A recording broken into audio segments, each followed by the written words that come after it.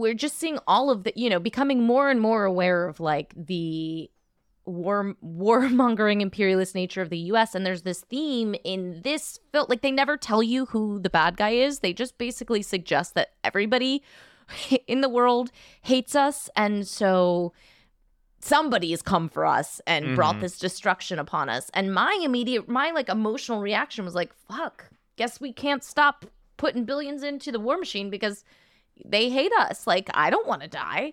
That was like my immediate, like very basic response. And then I was like, wow, it's really fascinating that this is the vague, like, first of all, what a vague, it could be anyone. Like, they have flyers literally come down there, like, it could be Russia, it could be China, it could be Iran, it could literally be anyone, everyone. There's danger all around. And this is like the exact kind of fear mongering that that the US propaganda uses all the time, of like, anybody, it doesn't even matter if you morally are against war, you have to be behind it because do you want to die? So to me, it was like, whoa, this is happening. This messaging is coming out right in the middle in this particular month.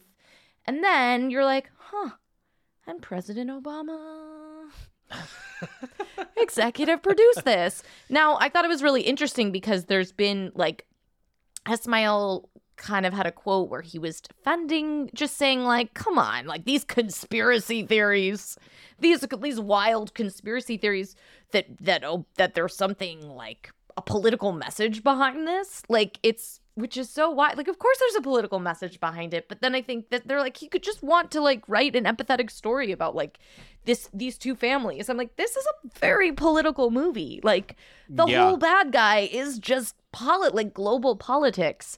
And so there like was the global other of some kind. Yeah, exactly, the global, and like didn't even shy away from being like, we're gonna make it a vague ghost. So any scary person you want to put in that scares you can fit in, just as long as you are scared.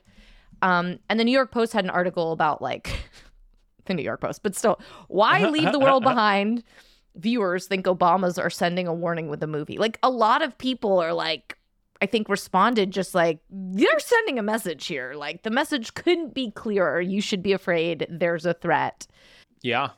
And I just think that is really interesting, the response from Ismail. So in this interview with Vanity Fair, Ismail says that working with the former President Obama,